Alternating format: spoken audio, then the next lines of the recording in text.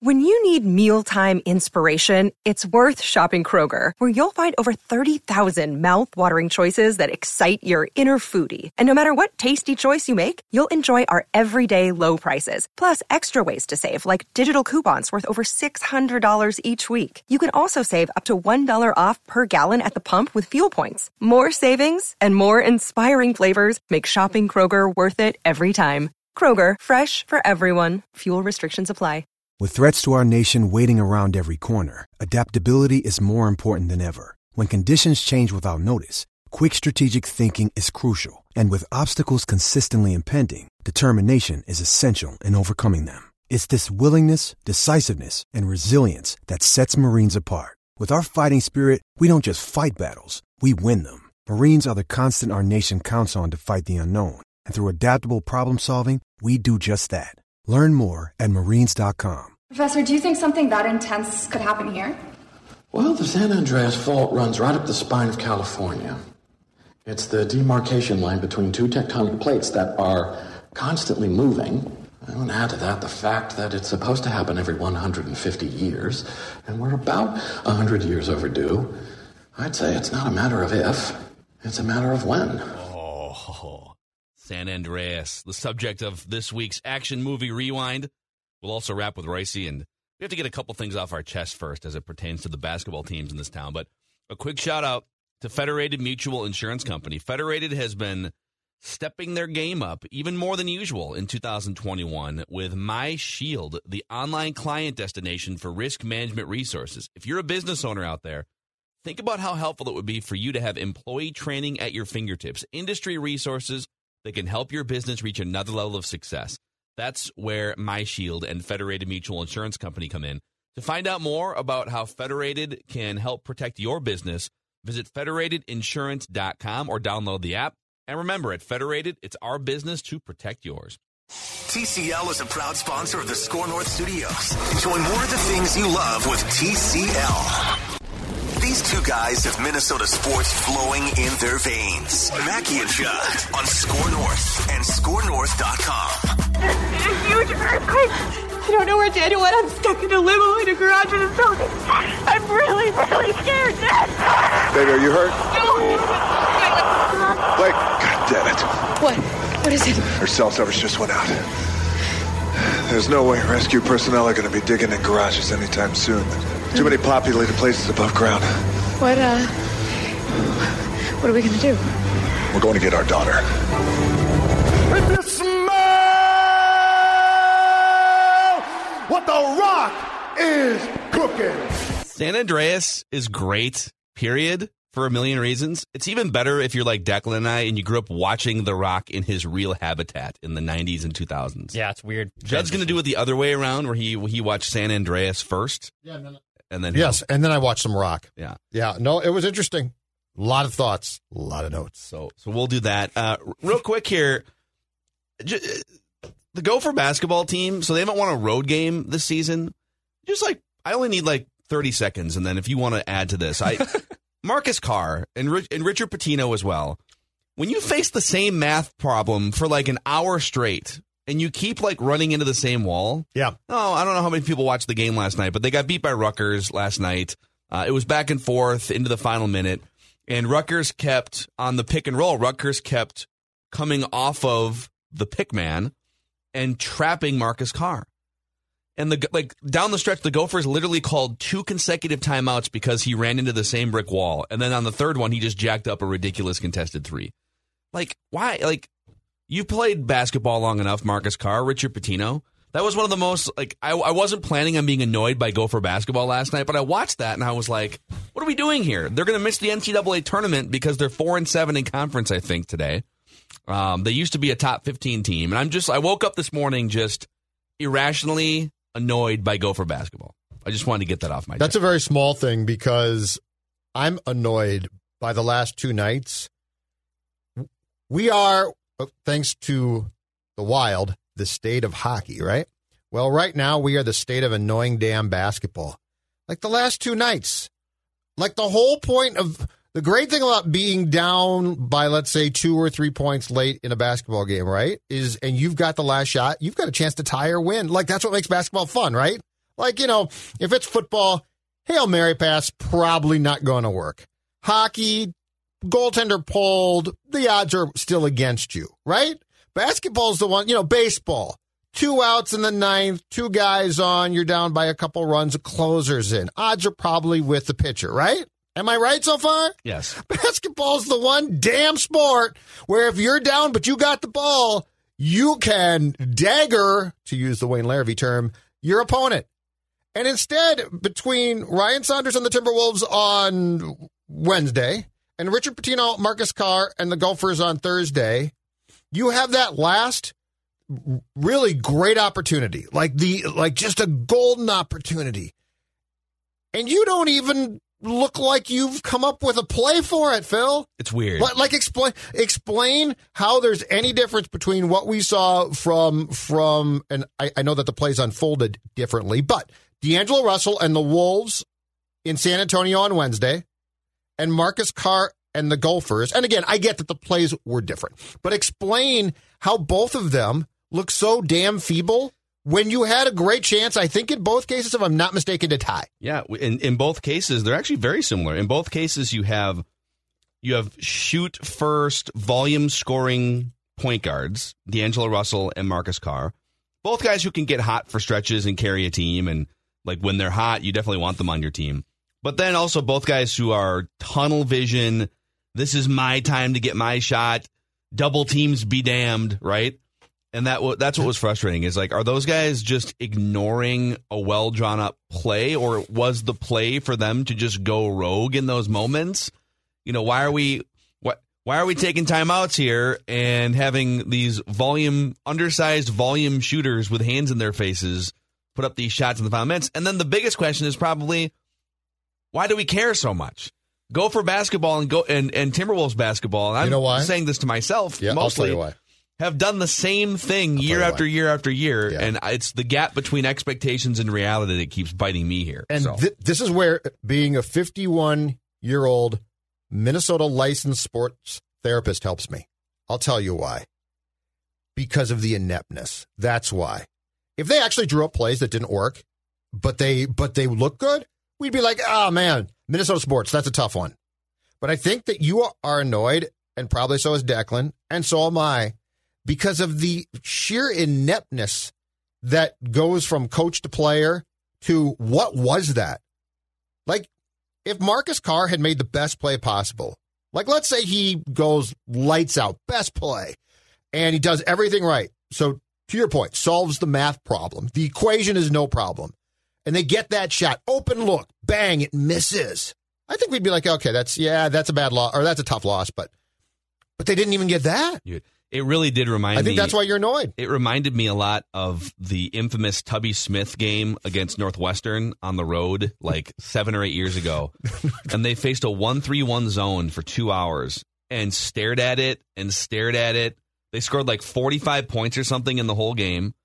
They had multiple professional players. I don't think they had any NBA guys, but they had like Mbakwe and Rodney Williams could jump out of the gym, and any sort of like backdoor cut alley-oop would have just destroyed Northwestern that night. And those guys they stared at it.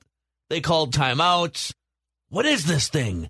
Do they have 14 defenders on the court? Oh my God, is that a brick wall? Who are we facing? It's the Northwestern. National Geographic basketball, wild basketball kingdom. It's like, and then last night it's like, oh my God, what is this thing? They're jumping their defense out of the pick and roll and double teaming the ball handler. That's new. I've never seen that in basketball before. It's a half court trap on the point guard. What do we do? I don't know. Someone's open. I know. Throw a pass. I know. And they played, hard. They actually were engaged. Like everything about, and it also was not, because I heard this again on the telecast last night, look at the gauntlet that the Gophers have played on the road. They've played Michigan and Wisconsin and Iowa and Purdue, and those are tough teams. But this was the game where you could easily go in and win. And it's a good game, but you could win. Speaking of the telecast, it took me a while to realize, I kept thinking like, that sounds like Gus Johnson. Is that Gus Johnson? I think it's Gus Johnson. And then you thought, no, it can't be. He's mispronouncing too many Gophers' names, and he doesn't care. Dude, he was half asleep. He mispronounced everyone's name. And in a back-and-forth game, 71-70, 72-7, whatever the score was, it was literally back and forth and close for the final few minutes. Yep. We got no Gus-gasms, nothing. Usually, and people might say, well, it's not the NCAA tournament. Like, if you turn on a Gus Johnson game on a Tuesday night, in December, and it's Temple versus some whatever, like any game I've ever seen Gus Johnson, and he's revving it in the first half, right? To the bucket! Ah! Right? Like, that's Gus Johnson. That dude was sleeping last night. But the difference is this. Gus is probably at home. There's no fans. I think Gus feeds off the fans. I guess. Like, I think Gus loves that stuff. How close are we to an announcer eventually doing a game from his bed? Well, Gus was last night. Because he might have been, because these guys are all at home. Like, they're all in front of their pictures at home and stuff. I wonder if we're very close to a guy being like, hold on a second. I've got this game, this whacker Pac-12 game in basketball night. Well, who was? I'm just going to crawl into bed and do this. I think Mark Jackson, was went off to take a 20-minute nap at one point during that Wolves Warriors or something? Yeah, he's like, we've lost Mark. It's like, I don't know if that's a huge loss. So, anyways, I guess the summary of these first 10 minutes of today's Mackey and Judd episode are shocker, breaking news. Minnesota basketball teams are disappointing and head scratching. I'm just glad that you felt something on a night in sports, Minnesota sports-wise, where you didn't think that you were going to feel initially. Yeah, I had no expectations, really. I was hoping that they would win, and then when I saw what I saw, it was definitely flashbacks to pretty much every other era of Gophers basketball. So, anyways, all right, let's get to the main event here. Let's get to the main event. The Rock saving his family from a natural disaster. Action movie rewind.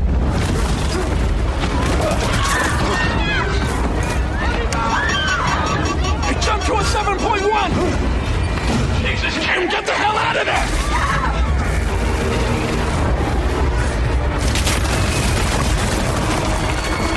Everybody get off the deck! The jabroni beating, now! Pie-eating, trailblazing, eyebrow-raising, stronger than a bear, faster than a buck, the biggest thing to hit Canada because the Maple Leafs suck! Welcome to the party, pal! Action movie reviews with Mackey, Judd, and Rami. Get to the chopper! Yippee-ki-yay, mother... I'm in an electronics store in Chinatown. Honey, it's going to be okay, but I need you to listen to me. Getting out of there is going to be a complete gridlock nightmare, so get to higher ground. It's safer. That's where I'm going to be able to see you. Do you remember where we spent Mallory's birthday weekend? At Coit Tower? Yeah, that tall cement nozzle thing on the hill. Exactly. Don't stop anywhere. Go there. That's where we'll meet. Stay strong, honey. I'm going to get you. And before that, your bright green shirt. Before that, your bright orange shirt. You run around here looking like a big fat bowl of Fruity Pebbles. This is Action Movie Rewind. Every Friday on Mackey and Judd, we go in and do deep dives, entirely two deep dives into some of the most noteworthy action movies in American cinematic history. And our journey through many eras of action movies has taken us to two things for the first time here. I think for the first time. I know one of them's for the first time. The Rock, Dwayne Johnson as a star, and a natural disaster. Is this our first natural disaster? I think it is. Oh, you might be right.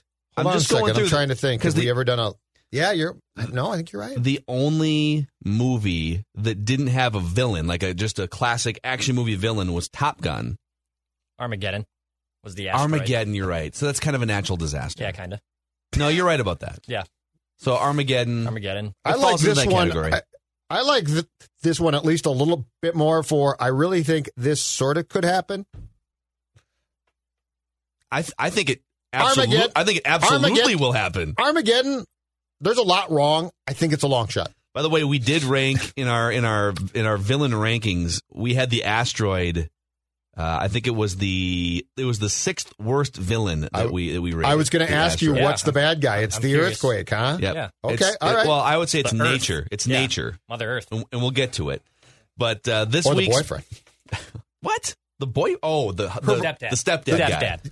They're not married yet. Well, the boyfriend is the British guy. Yeah, we'll get that. No. I have questions. I have numerous questions. Oh, there's Declan, you get in line because I got questions too. All right, San Andreas, 2015. Here's the summary.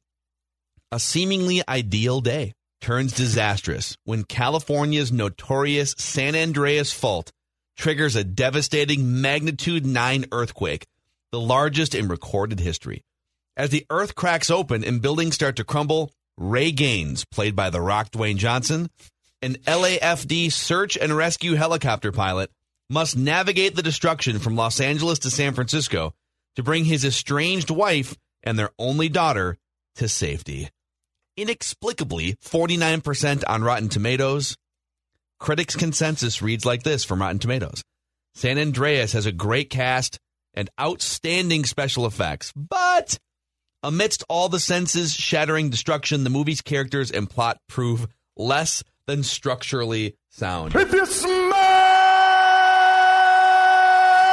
what The Rock is cooking.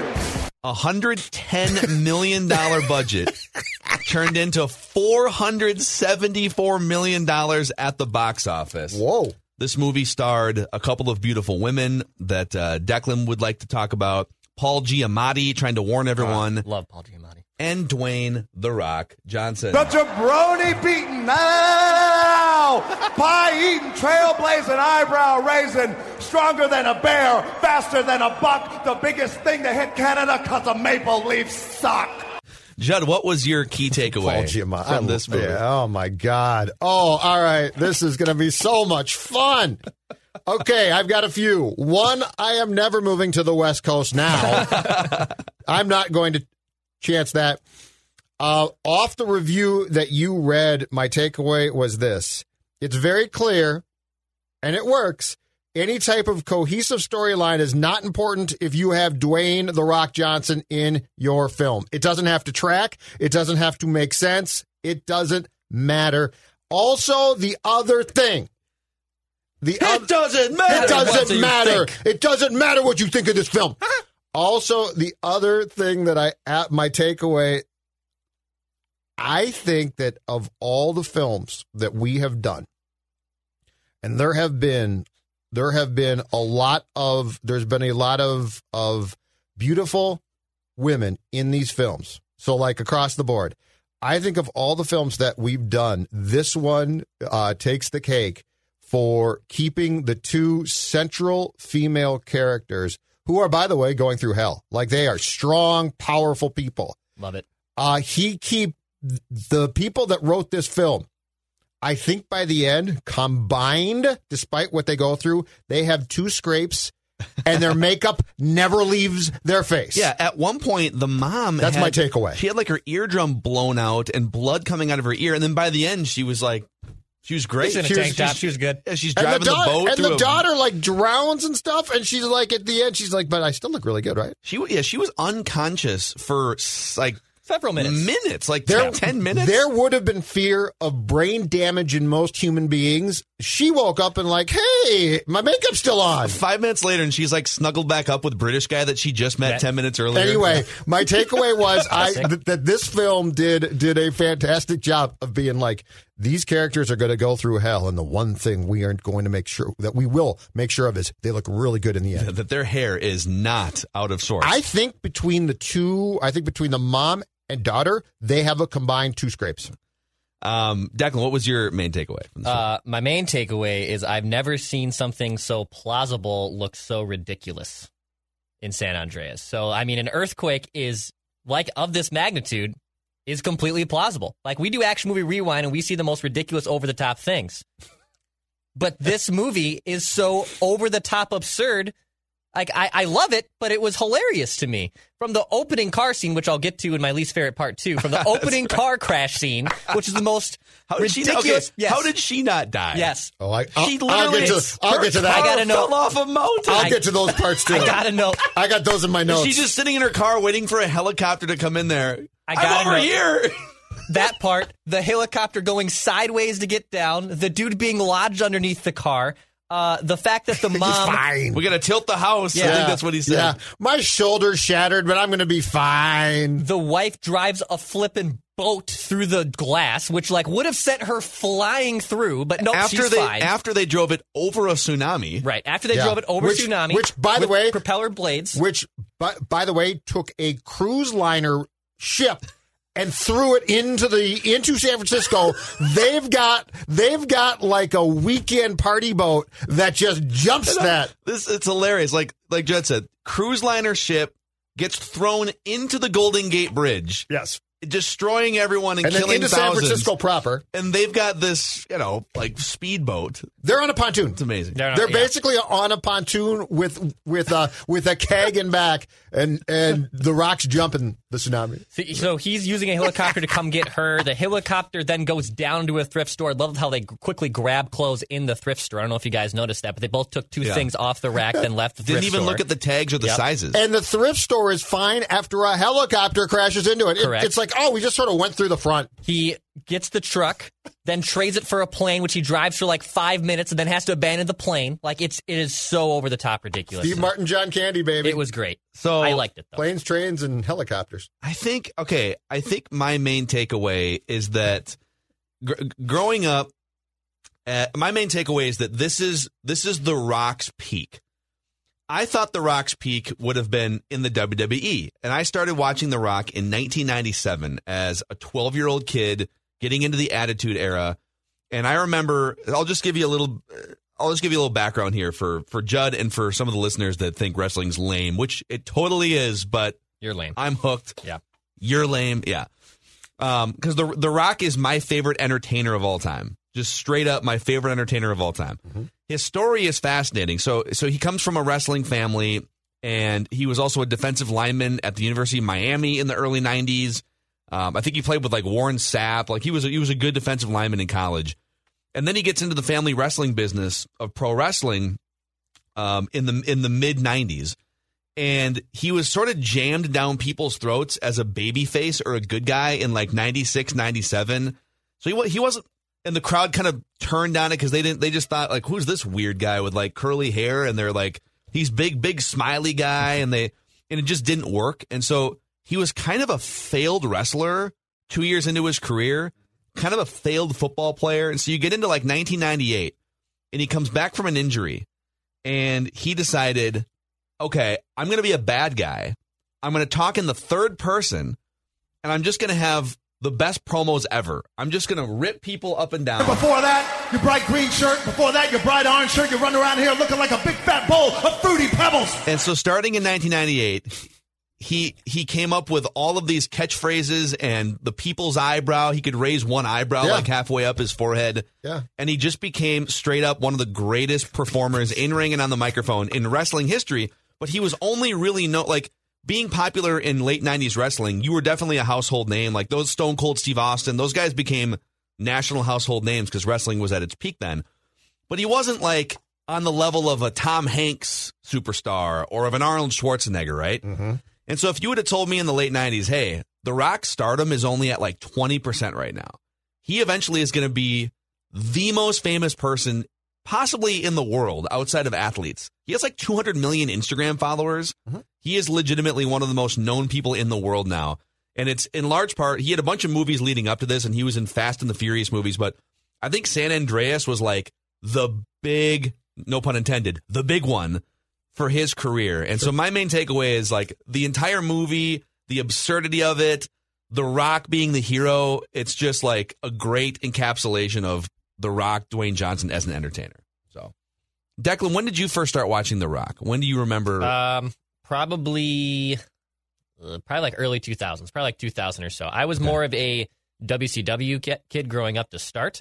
My dad used to have one of those, I don't even care saying this, he had one of those illegal pirate boxes that got us free pay-per-views. So I remember watching pay-per-views as a young kid all the time. And in fact, I remember vividly when Undertaker comes back at Judgment Day as ABA. I remember that. That's one of my earliest wrestling memories when The Undertaker, who was like... Okay, for the uninitiated, Yes. ABA is the American Badass. Badass. It's where The Undertaker became like a real person who rode a Yeah, motorcycle. he was no longer like the death guy. He was now an American Badass riding a motorcycle. So I remember that vividly. But probably around 2000. And I remember Rocky, the People's Elbow, and all these great insults. Yeah, it was probably around 8 years old that I remember The Rock. Joe, what was your favorite part of San Andreas? Okay, I've got a couple things. First of all, the cartoon quality of this film included doing the one thing I love, and that is killing everyone you sort of don't like. Like you didn't, if you were a character that the best part in that vein to me was actually when the Rock's, at that point, soon to be ex-wife, goes to lunch on the top of the hotel in L.A. with her boyfriend's sister, and she's like really obnoxious and asks about their dead kid, and it's just like and then like boom, earthquake hits, they kill her instantly. Okay, the boyfriend gets killed. They kill everyone that if you sort of don't like them, they are going to die. And then to go to what I think is Dex's least favorite part, I love the first scene with the car tumbling off the cliff because, one, it's just hilarious. But two, this is where this film, make no mistake, delivered big time. There was no question about, and I actually love this, pace of action. Yeah, there was no lull. They didn't bring you in with the big storyline of The Rock's impending divorce and his dead kid. Flashback to when their marriage was great. Yeah, I mean, they did that a little bit throughout the course of the film with stuff, but what I loved was basically from the second that film started, they're like, we ain't going to fool around here. We're going to, plausible or not, we're going to give you action. And they did a great job. And I like that because, one, it like, to me, signified the part that this was going to be a bit of a cartoon, which is absolutely fine. And two, I want pace of film. Like, that's big to me. Don't dilly-dally. If you are going to do a film that is just sort of goofy, be goofy and start it. You know, sometimes... I actually like that, and I'm not joking. Sometimes when you see a $100 million budget for a film, a lot of that money goes to... You might have like 6 star actors or actresses, and you feel like you need to lengthen the script for those actresses, right? And we've seen that. In this case, really, The Rock made $25 million for this movie. I don't know what Paul Giamatti made, but he was a pretty famous actor at the time in 2015. And then from there, they kind of felt like, all right, we don't really need a lot of character development for everyone else. Let's use the budget on special effects and blowing up all of San Francisco. Yep. Totally. So, Declan, what was your favorite part of this movie? You mean besides from Alex Daddario, the entire film? No, go ahead. She had a big heart in this movie, I can tell you that much. She's very smart, big brain. She is smart. She had a big brain. Very smart lady. She flirts very elegantly with the dude in her stepdad's workplace. I thought that was excellent. He's British. Yeah, and like you can Elegance tell he's is all nervous. And his little brother's his little hype man, which I also appreciate as the youngest brother of 4. I loved that dynamic. I really did. I thought it was great. She was super smart too. But in all seriousness, the deaths are my favorite part in this movie. There is a lot of good justified deaths in this film. I love the scene when the wife is having lunch with her friend up in that high rise. And eventually the earthquake's happening and the Rock's, on the phone. They're like, just get to high ground, honey, get to high ground and get everyone you can. And at one point, her friend opens the door to go to the bathroom and just falls to her death. Just like completely, the bathroom is now gone. The building is half gone. Yes. She is dead. She is gone. That's great. Yeah, I thought that, I know it sounds pretty morbid, but I thought that was awesome. No, sounds good to me. And then I also love Paul Giamatti. Paul Giamatti is one of my favorite actors. So I thought he did an excellent job, and I love his cadence, like his voice. Like I could listen to Paul Giamatti read anything. Super creepy. So yes, he is. I love him in Billions on Showtime. If anybody watches that show, where he plays a U.S. attorney going after a hedge fund billionaire. He's a really insider good trading. actor, and he kind of plays Paul Giamatti and everything. Like he's just kind of the guy he's looking to warn people or he's looking to get people. Yeah, he can be a good bad guy too. Yeah. Although I will say it was kind of funny that there had already been a 7.1 Richter scale earthquake that took out the Hoover Dam, and then there was a 9.1 earthquake that took out Los Angeles and part of San Francisco, And then Paul Giamatti was like, we need to get on TV and warn everybody. Yeah. It's like, thousands of people and are how probably is dead. this building how is this building like still fine? Yeah, like they keep showing his office. It's like on the ground. Everything's working. The computers are working. Let's get under a desk for a 9.0. Like buildings are toppling. He's like, get under a desk. More importantly, people need to know that the shaking is not over. And it's not aftershocks I'm talking about. San Francisco will get hit again. And it's going to be a bigger monster this time. Our models are predicting a 9.5 or greater. It will be so big that even though it's happening here in California, you will feel it on the East Coast. I cannot emphasize this enough to the people of San Francisco. You need to get out, and I mean now. And if you can't, you need to find any means possible to drop, cover, and hold on, because your life is going to depend on it. God be with you. God, he's great at like the breathy drama. Oh, yeah. That's right. Everyone's gonna die. Also, did you notice, like, especially towards the end, like some sexual tension between him and the newscaster? Dude, she reached out and touched him. The knee touch. In fact, that actually brings me to. I wouldn't say this is a good time for that since you brought it up here. I don't know if it's my favorite thing. I don't know if it fits in this category, but the idea of finding love during a natural disaster. Yeah, because the passions are high. Emotions are running would high. you guys really be? So we had the daughter and the British guy. You know, they're both like in their early 20s, and they just meet, and now they're just like through this natural disaster where she almost dies, and he has like a shard of glass almost cut his leg in half, and like. Now they're clearly going to get married through, like, just having gone through this for a day. The Rock's going to be his. The Rock and his ex-wife are just back together. Yep.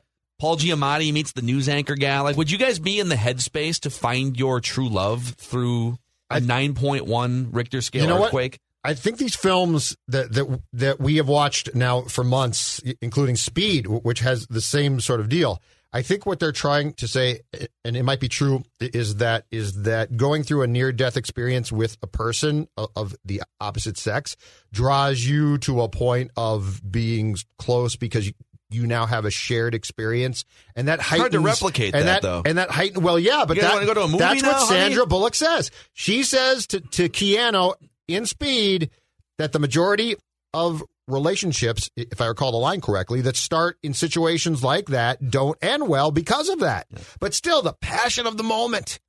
I guess. It's a big writing tool. I mean, I think it sounds like Declan probably would have been able to start any sort of relationship with this gal. Declan could have passed her on the street and he would have tried to start a relationship with her. It's very true. Then she would have tweeted something about him and would have been on. Not wrong. I don't think like you're necessarily looking for love, but similar to what Judd says, you get so caught up in the moment. You're not looking for it. It just kind of happens. It happens. I was just envisioning. I don't want to. Never mind. I was just envisioning like when The Rock was giving his daughter 10 minutes of mouth-to-mouth resuscitation, Declan coming in as the reliever, like, actually, bringing the writing here. Can I ask a question, though? If you basically drown, okay, and you're out for as long as she is, what would the real brain damage be? Like, she is out. Like, her heart must have stopped at some point in time, right? I think so. Wouldn't you have brain damage? I don't know. I don't think you just sort of snap out of it as quick as she did. I don't think it's like water. I'm okay. Yeah, exactly. Which I think you could do if you almost drowned, got pulled out quick. But like she's out for an extended period of time, right? So I would think that she would have some type of long-term effect. I feel like also like a doctor could help us. For as great as The Rock was at saving people and thinking one or two steps ahead, while his daughter was gasping for air and telling him to tell mom that she's basically saying, I'm going to die as the water level goes up. Yes. He waited until the water consumed her and then she started floating down to think, oh, I wonder if there's a way underneath to kick the panel out. Why didn't he do that 2 minutes earlier? Thank you. I noticed this. I wrote down the same thing. Because then it wouldn't have been as dramatic. Yeah, okay. All right, Scorsese. It wouldn't have been as dramatic. Where are we at here? Well, favorite part? Your favorite part. Okay, speaking of The Rock, I think my favorite part of this movie was just how The Rock's character was perpetually optimistic in situations where there's no way you could be optimistic. Right. Even at the end of the movie, him and his family have their arms around each other. They're sitting on the hilltop. They're looking at a destroyed, like San Francisco is gone. We're gonna rebuild. The Golden Gate Bridge is gone. It's time to rebuild. And Phil. his line is, now we rebuild. Now we rebuild. What do we do next? Now we rebuild. And especially too with No, now you move to the Midwest. Yeah. That's what you do. We're moving, honey, we're moving to Kansas. And like I know there's tornadoes. the news anchors that are like, yeah, this is gonna be felt around the world. Like you're like, oh man, I wonder what's going on in New York, what's going on in China, what's going on in Africa, and they're like, yeah, we're just gonna rebuild, and the movie just ends. Yes, it's just over. What? And then the other thing too is so Yes. The Rock and his wife are there's a massive earthquake that's going from Los Angeles up to San Francisco, and the daughter is in San Francisco, and they're flying and trying to get their way from Los Angeles to San Francisco, and he keeps saying things like, I'll find her. I promise. Yeah. Right?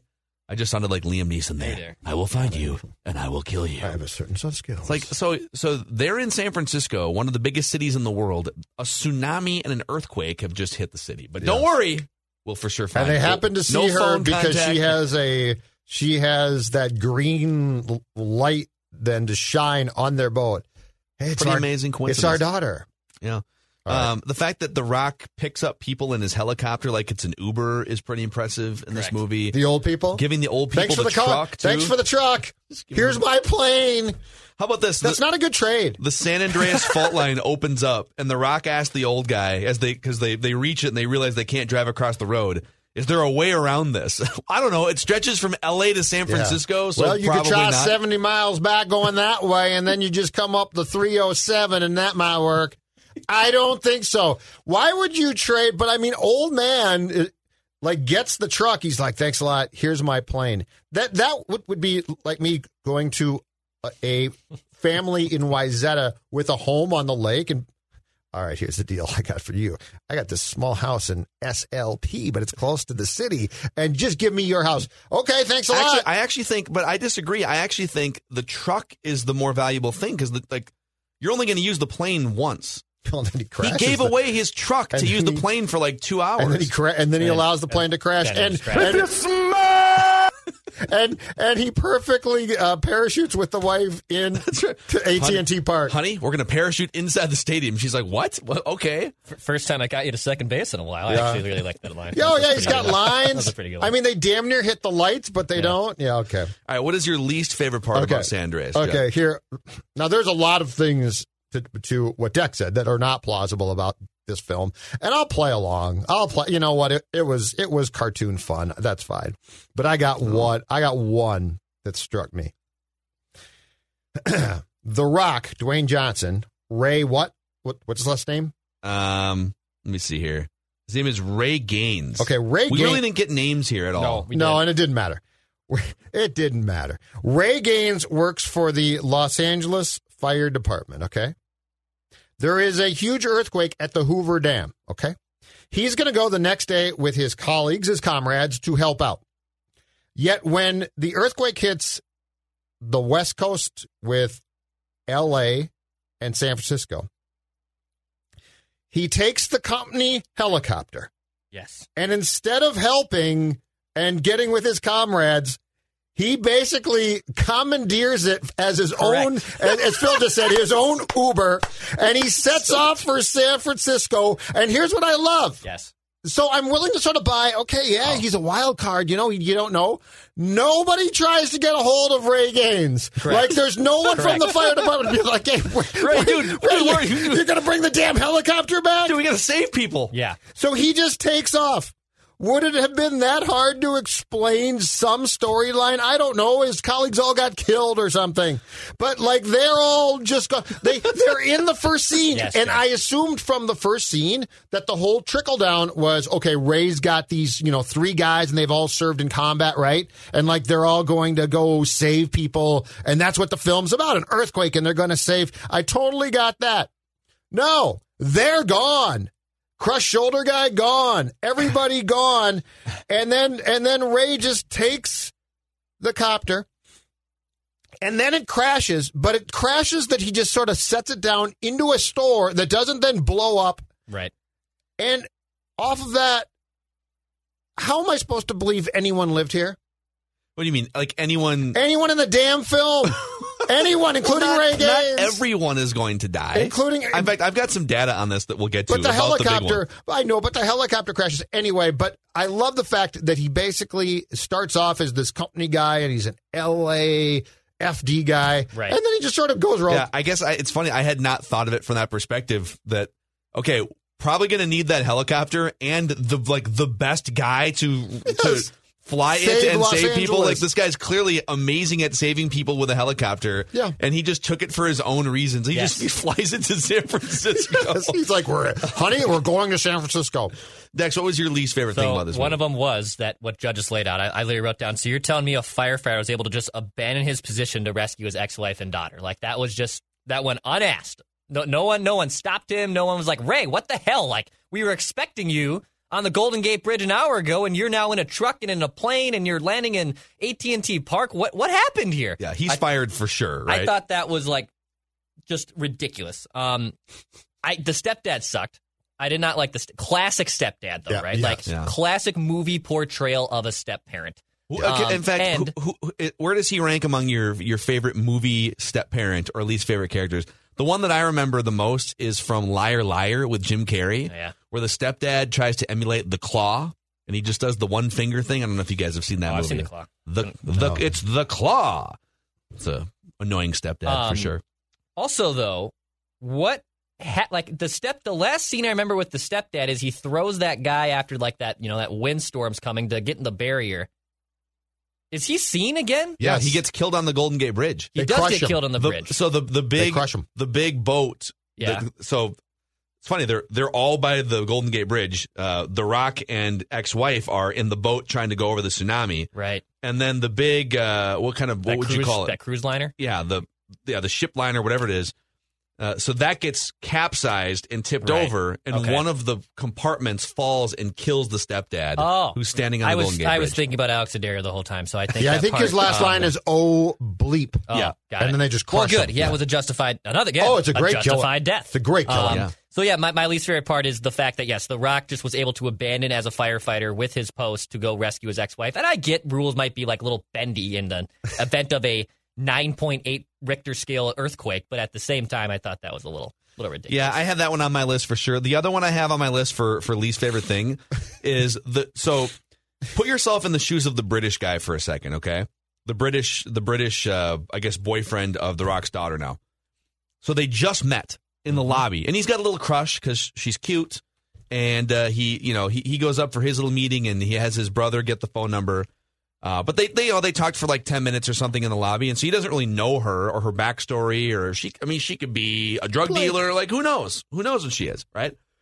But she continues to say, even though thousands of people are moving in one direction to get away from danger, with no phone contact or anything, she continues to tell the British guy and his brother, no, we need to go this way. And we need to go to that building because that's where my dad's going to find us in his helicopter that he's flying from Los Angeles. And so I think my least favorite part is the amount of trust that she has that The Rock is going to find her in San Francisco in the middle of an earthquake and a tsunami. And then the level of trust that he has in a girl he just met that her dad is going to save them. And he doesn't, but his brother then is like, I think that we should follow Blake. Yeah, I think we should follow Blake. I'm just saying, I have trusted a woman that is going to get me to somewhere that is not where I wanted to be, so it can happen. So I don't think it's that unbelievable that guy was following her to what she was saying. See, I think he let his heart take over there. I think he knew they were going to die, but you know what? If I'm going to die, I might as well be with this gal. Right. Pretty not good a bad looking. way to go out. All right. Not a bad way to go out. Declan's dead serious. He's like, yeah, I'd die. Yeah. All right, least believable thing. Okay, off my point, I'd like to go through... How much time do we have? I'd like to go through some of the main characters in this film who indeed did survive, okay? I'm going to start with The Rock's soon-to-be ex-wife, Emma, who is on the roof of a building lunching with her new boyfriend's sister, who they killed quickly, which is great. Great. Okay. The building basically starts collapsing. The Rock tells her, go up to the roof. I'll come get you in my helicopter, which I've commandeered from the Los Angeles Fire Department. And then to Phil's point, because they've got special effects money to burn. they keep having various floors collapse underneath her from the top on down. So she's like falling down floors, literally floors. There is concrete tumbling around her. You would get crushed, but she is falling where I think they show like 2 falls that she takes where there's been no question that you would just pass out. Like you would hit the concrete falling and you'd be pass unconscious out. You'd be unconscious. Yeah. She keeps getting back up like Rocky, but she's not even like cut. Like hairs or tufts of hair. Yeah, she has like a dirt smudge on her forehead or something. Yes. Yeah. The daughter, when she drowns, again, she doesn't just quickly drown and the rock brings her back and now we're all good. She's passed out for, I would say, minimum 5-minute span. But she just comes to. At some point in time here, like it would have been really easy to say, I think we should just tweak that just a little bit. Like the wife. I don't know, man. The wife. I don't think she needs to be tumbling down floors. Hey, you know what? The building can be about to collapse, but he saves her right before. I think they committed to jumping the shark here in all ways. I don't think you're wrong, but anyway, that is there are lots of things about this experience that weren't believable. That one took the cake for me. All right, Dex, least believable thing. Yeah, it's the opening scene. Yeah, me and Dex had the same one. This is so absurd. Like, I love how they're playing a little texting and driving game. Like, oh, she's texting and driving. She's probably going to get, hit by a head-on collision going around this curve down the valley in San Francisco, California. And then, it's an earthquake happens and it runs her car off the road. And then she falls down a gorge and she tumbles, significantly 100 feet down this gorge. Yes. She's wearing her seatbelt, but then ends up in the back seat and just like, oh my God, what just happened to me? That girl would be so dead, dude. Yep. She would not have any whoa, oh my God, I think I just fell down a gorge. Someone help me. So it was things ridiculous. that would have happened. The car would have blown up. The car would have also just fallen further down, stuck, right? Yeah, it wouldn't have stuck where it stuck. Right. Multiple different points of impact where there's no way she could have survived. I mean, at the very least, she would have been unconscious and severely injured, right? Yeah. So I felt the same way. And then, of course, I think just to piggyback, my least believable thing was probably the risk factor with multiple different LAFD copter people of turning the helicopter sideways into this small crevice and going in and rescuing her in that spot. I don't know. Do they do stuff like that? Is that something? All right, we're going to... What's the term again? What term? The Rock has a term when he says... Turn the house or turn the something house, like that. something. And basically they just sort of go upside down and sideways. Yeah. I remember, this is not to get crazy morbid here, but when Kobe Bryant passed away, I remember my brother was in the service, my oldest sister's in the service, and I remember we were just talking about, just how terrifying helicopters were. And they both said, who have been in helicopters and have been overseas before, they were like, if I wasn't legally obligated in serving, I would never step foot onto a helicopter willingly. They have no interest in going into a helicopter. And both of them are they're not scared of heights. They're not scared of doing things that are scary. They said, I will never voluntarily go into a helicopter. There's no backup for them. Yes. There's a propeller, and if it goes out, you are done. The crap out of me. There's no engine. That's my helicopter take for the. There's no. I would never fly in one. No, seems no way. Seems those like Grand unnecessary risk. Come see the Grand Canyon in my helicopter. I need my pre-cocktail elixir just to get into Delta Comfort, let alone a helicopter, dude. I need guarantee if I'm going to fly of an engine that can go on if the other one shuts off. Yeah, that's fair. I can't. I got you. My propeller's out. What should we do, Judd? We're going to die. Yeah. And by the way, we're going to blow up, too, because this thing's full of gas. Where I think it's pretty obvious The Rock has become the #1 wrestler turned movie star in history. I mean, he is the biggest action star in the world. His net worth is pushing $1 billion. Whoa. I think Forbes has it between $500 million and $800 million or something. Mm-hmm. And he, I believe, is the most followed or one of the most followed people on Instagram. And he's basically bigger than he has taken over Under Armour, essentially, right? Are there any other WWE stars that came close to being A-list actors? I mean, Hogan acted for a while, but it was mostly just hokey, cheesy stuff in the early 90s. Jesse Ventura was in some stuff. Backup stuff, right? John Cena's done a few things. John Cena is like a diet light version of The Rock in almost every way, even his wrestling career. Yeah, he's the zero sugar version of the soda. He's not even diet. Yeah. He's below diet. Roddy Piper did some acting in the early 90s. I think Hogan... Actually, Edge does some TV acting. Stone Cold is like kind of like, I know he's still mostly involved with WWE behind the scenes and doing like talk show host stuff, but like he's kind of morphed out of that role a little bit. I think in my youth, when I probably in my late teens, early 20s, I think the guy that took a shot at this, but he did not get close to this one, was Hulk. Yeah. Like Hulk took the biggest shot at becoming a mainstream type of star, but I mean, he didn't get close to this. I mean, this is for 2021, guys. This is as close to our guy Arnold as I think that you can get. Yeah. And by the way, The Rock in a remake of Kindergarten Cop might be damn good. Oh, well, he did the Tooth Fairy like 10 or 15 years ago. But I mean, that Kindergarten Cop role, he'd be good in it. Yeah. It'd be the exact same type of thing. It's hilarious because John Cena would make fun of The Rock, 10 years ago for starring in, your movie career. How's that going, Tooth Fairy? It's like, well, John, what's your net worth compared to The Rock? I feel like I have to defend The Rock. Cena's been in what? He was in the one with Amy Schumer, the LeBron James, yeah, which was not really a good film. I don't like that movie. And he sort of played the boyfriend in that one. Yeah. He didn't play a instrumental role in that one, as I recall. Yep. And John Cena, I think, starred in The Marine 2 or something. Yeah. This film with the wrong action star would have sucked. This was an Arnold Schwarzenegger level movie. I'm with you. But if you cast the wrong action star in this film, it would have been unwatchable. Like awful. I have a whole category here for you guys from Forbes.com and a couple other write-ups about the realistic or not nature of the big one. Nice. How realistic is it that magnitude of an earthquake could happen at some point? I'm just going to read you some stuff. All right. Experts define the big one as a quake of at least 7.8 magnitude along the southern part of the San Andreas Fault. That quake would be 44 times stronger than Southern California's Northridge earthquake of 1994, which caused 72 deaths, 9,000 injuries, and $25 billion in damage.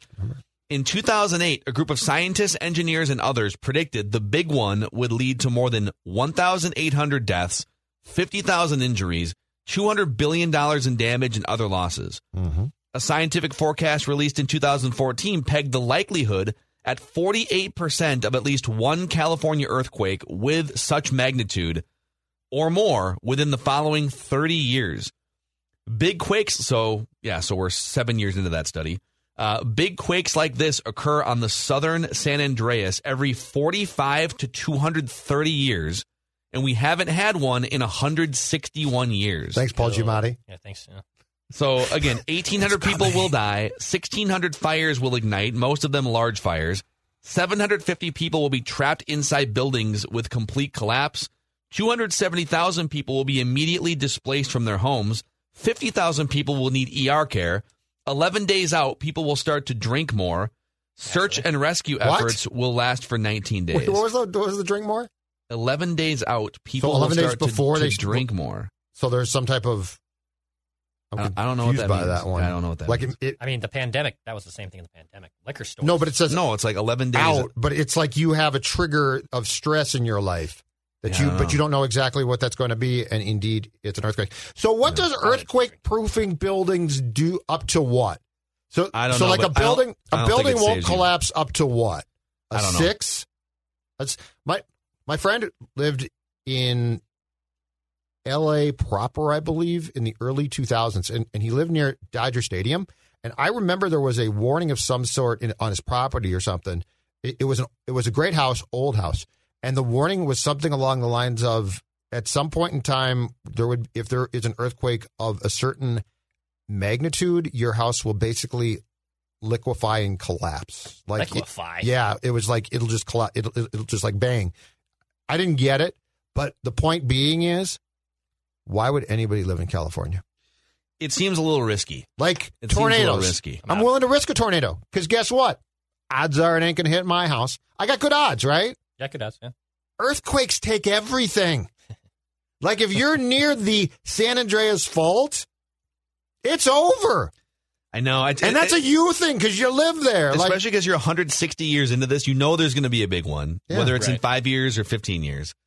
So, all right, definitive bad guy rankings. Okay, to this point, and by the way, the criteria here is how iconic is the bad guy, how ruthless is the bad guy, how charismatic is the bad guy. And to this point, the Terminator is our number 1 ranked bad guy. Hans Gruber from Die Hard is number 2. Michael Myers from Halloween is number 3. Cyrus the Virus from Con Air. Simon Phoenix from Demolition Man rounds out our top 5. At the bottom end, we have the incompetent Russian military from Rambo 3, the Muggers from Death Wish, the French drug lord from Bad Boys, Gans and Billy Bear from 48 Hours, and Cullen from Kindergarten Cop. Just above Cullen is the asteroid from Armageddon.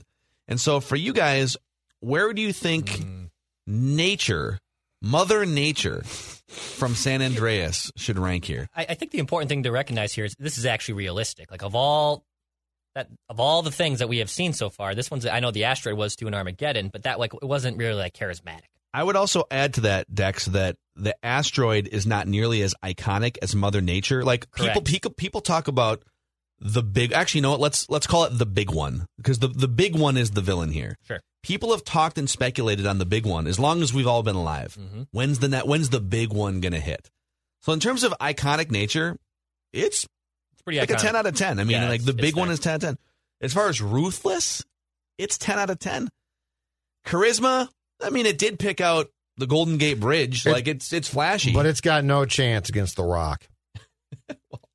It's lost against The Rock. He's got a pontoon. He's going to kick its ass.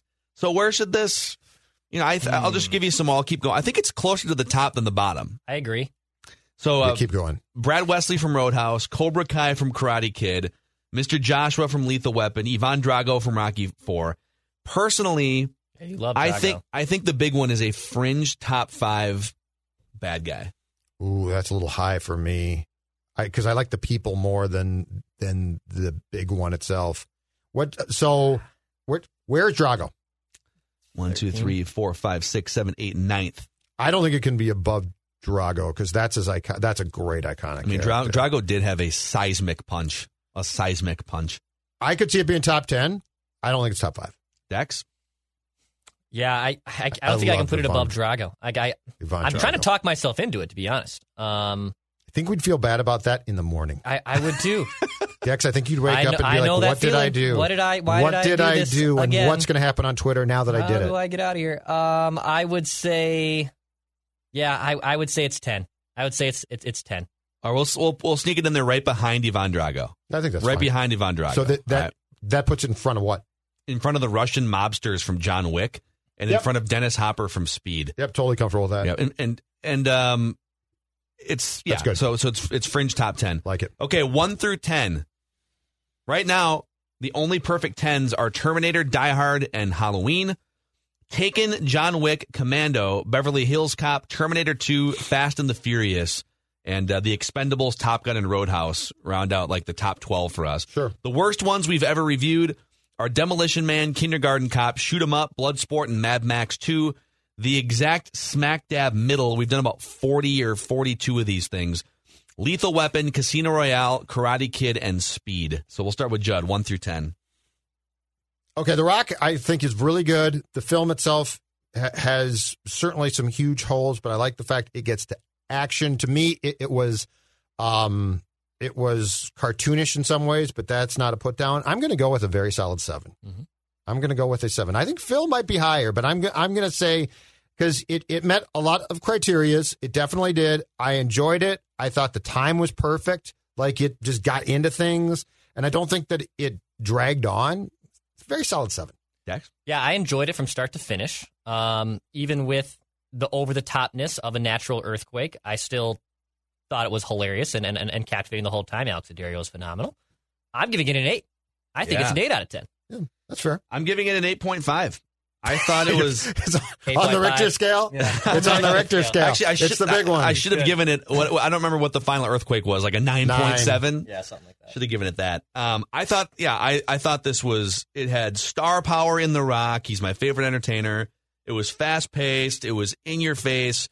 I I don't know. I probably could have used like one more iconic character, but that wasn't the nature of the movie. No pun intended. I think you're right, Phil. I think they said screw the characters. We've got The Rock and we got a budget. Yep. I think you hit it. Let's blow some stuff up. I think you are exactly right. So that makes it a 7.8, which puts it just ahead of Die Hard 2 and Code of Silence, and just behind Point Break, Independence Day, and Bad Boys in our rankings here, boys. And we've come to a decision as a group because next weekend is Valentine's weekend. Oh, this is a big announcement. This is a big announcement, guys. Major Mackey and Judd AMR announcement. We are going to pause Action Movie Rewind for a week, and we are going to introduce Rom-Com Rewind in celebration of love and Valentine's Day weekend. I'm so excited. And there's not even going to be a vote here. Okay. Judd and I have come to an executive decision that we are going to review How to Lose a Guy in 10 Days. Oh, my God. For the first we are doing that? Okay. Rom-Com Rewind. That's fine. Okay. How to Lose a Guy in 10 Days. Matthew McConaughey, Kate. You haven't seen this? I haven't seen this God, one. I think you'll like it. Oh, your life is about to change. I think you'll like it, Dex. How to Lose a Guy in 10 Days. And I wouldn't be opposed Dawn likes it if a lot. once a month we did Rom-Com Rewind. I'm all for it. I love me a rom-com. We need to see if it's popular with our loyal Mackey and Judd listeners. In fact, we want your feedback. I do it. Hit us up on They Twitter. might like action. At Jay Zolgat, at Phil Mackey, at Dex's tweets. Rom-Com Rewind, yay or nay? And like, we'll do one next week and you can see if it sucks or not. But just give us some feedback if you've made it I this think far. Declan's going to love this film. I'm excited, man. I love McConaughey. That's my Kate guess. Hudson? I'm all in. Oh, yeah, it's good. I'm all in. Great. The jabroni beating, pie eating, trailblazing, eyebrow raising, stronger than a bear, faster than a buck, the biggest thing to hit Canada because the Maple Leafs suck. All right, we wrap with Royce every Tuesday, Wednesday, and Friday here on Mackey and Judd, and you can find Royce Unchained with Judd every Monday on ScoreNorth.com, the Score North app, Apple, and Spotify. He's also on Monday Night Sports Talk with Joe Suchere as part of the Garage Logic podcast feed, and he now has earbuds surgically implanted in his head because he's Mr. Technology, Patrick Royce. That is true. I was prepared to walk around the Twin Cities with them in my ears the other day if one of them didn't fall and hit and would go ding when it hit, and I heard it. So that's a good sign. Though I can still hear that, isn't it? My hearing is still pretty good. That's good. Not bad. Unlike 100-year-old sports writer who he recently cast from this field here, Sydney. Sydney taught me that hearing is a good thing to have. It really is. Boys, I made this observation on Twitter earlier this morning, but it's haunting me. Because time flies when you're my age, right? It goes like this, and I finally figured out why. Because for our whole lives, we have taken weeks, time in 1 week hunks, right? Hey, it's the weekend. It's Friday, right? Yeah, it's Monday. I realized, case of the Mondays. I realized looking out the window today, we now take it in 2 week hunks based on recycling. Because every Friday morning when you look out and see the blue cans there, you say, bleep and bleep, I thought we did that last week. It's recycling has changed the flow of time in our lives. Now, Phil, I don't think you have to take out the recycling, do you? No, we have a recycling chute in our building that we just use. That's good. You don't have to, but us homeowners, I do every 2 weeks, and I never know until I look out. I got to look out before 7:30 in the morning. Sometime I miss it too. So you don't want to miss it because you never know how many Amazon boxes there's going to be to put in it. God, I've got 5. I've got 5 in my kitchen right now to go out. It's unbelievable. I was told months ago, I won't buy any more, I promise. I keep saying, what are these boxes at my door every day? Well, that happens. That definitely happens. Yes, sir. So Goph's managed to do it again. Here's my biggest problem. Why is Marcus Carr walking the ball up the court with 30 seconds to go and you're down 3? Jim Jackson said that. Let's go. That's what he said. Let's go. What are we doing here? I hate the walking the ball up the court anyway, but players seem it's cool because. But when you do that, they know who's going to take the shot. Yes. When you're out there yo-yoing with 8 seconds to go, get up in the front court, run some stuff. Let's go here. God almighty. But the Gophers aren't alone with that, but it seemed particularly stupid last night. Also, it doesn't make sense to me how you can run into the same double team math equation multiple times over the course of like a half hour. And then you have to call timeout twice because you run into the same thing. And out of the third one, you're like, okay, they're going to double team you. Somebody is open. Yes. Figure it out in a timeout or figure it out on the fly. It's basketball. You know, it doesn't make sense. He was good last night, Carr, but he's been a disappointment to me. He's not a point guard. He's a what can I get for me guy most of the time. And I don't know. He looked great early, and he's contributed to a lot of these road losses himself by A, not making shots, B, doing stupid things. He's an okay player, but he's not like franchise, and he's gonna have to he's gonna end up playing in Australia in the same backcourt as Johnny Flynn. So he might as well get used to that. He's not gonna play NBA. Patrick, can you explain to me then off that point either of the last two possessions, the last two nights in basketball in this town, the Timberwolves, and they're different plays, but the Timberwolves and Gophers. The great thing, as I told Phil about basketball, is you have a chance when down. The odds are pretty good that you can either tie the game or win the game. What the hell was either team doing? Like in both cases, you didn't even get a real good chance. Well, I think in the Timberwolves, it's real simple. And I'm not blaming Ryan for this because I don't know if it would be different with any other coach. But nobody's got the guts to tell D'Angelo Russell not to take that shot and to let Beasley draw the defense to him and throw it to Beasley, who's a better three-point shooter than he is.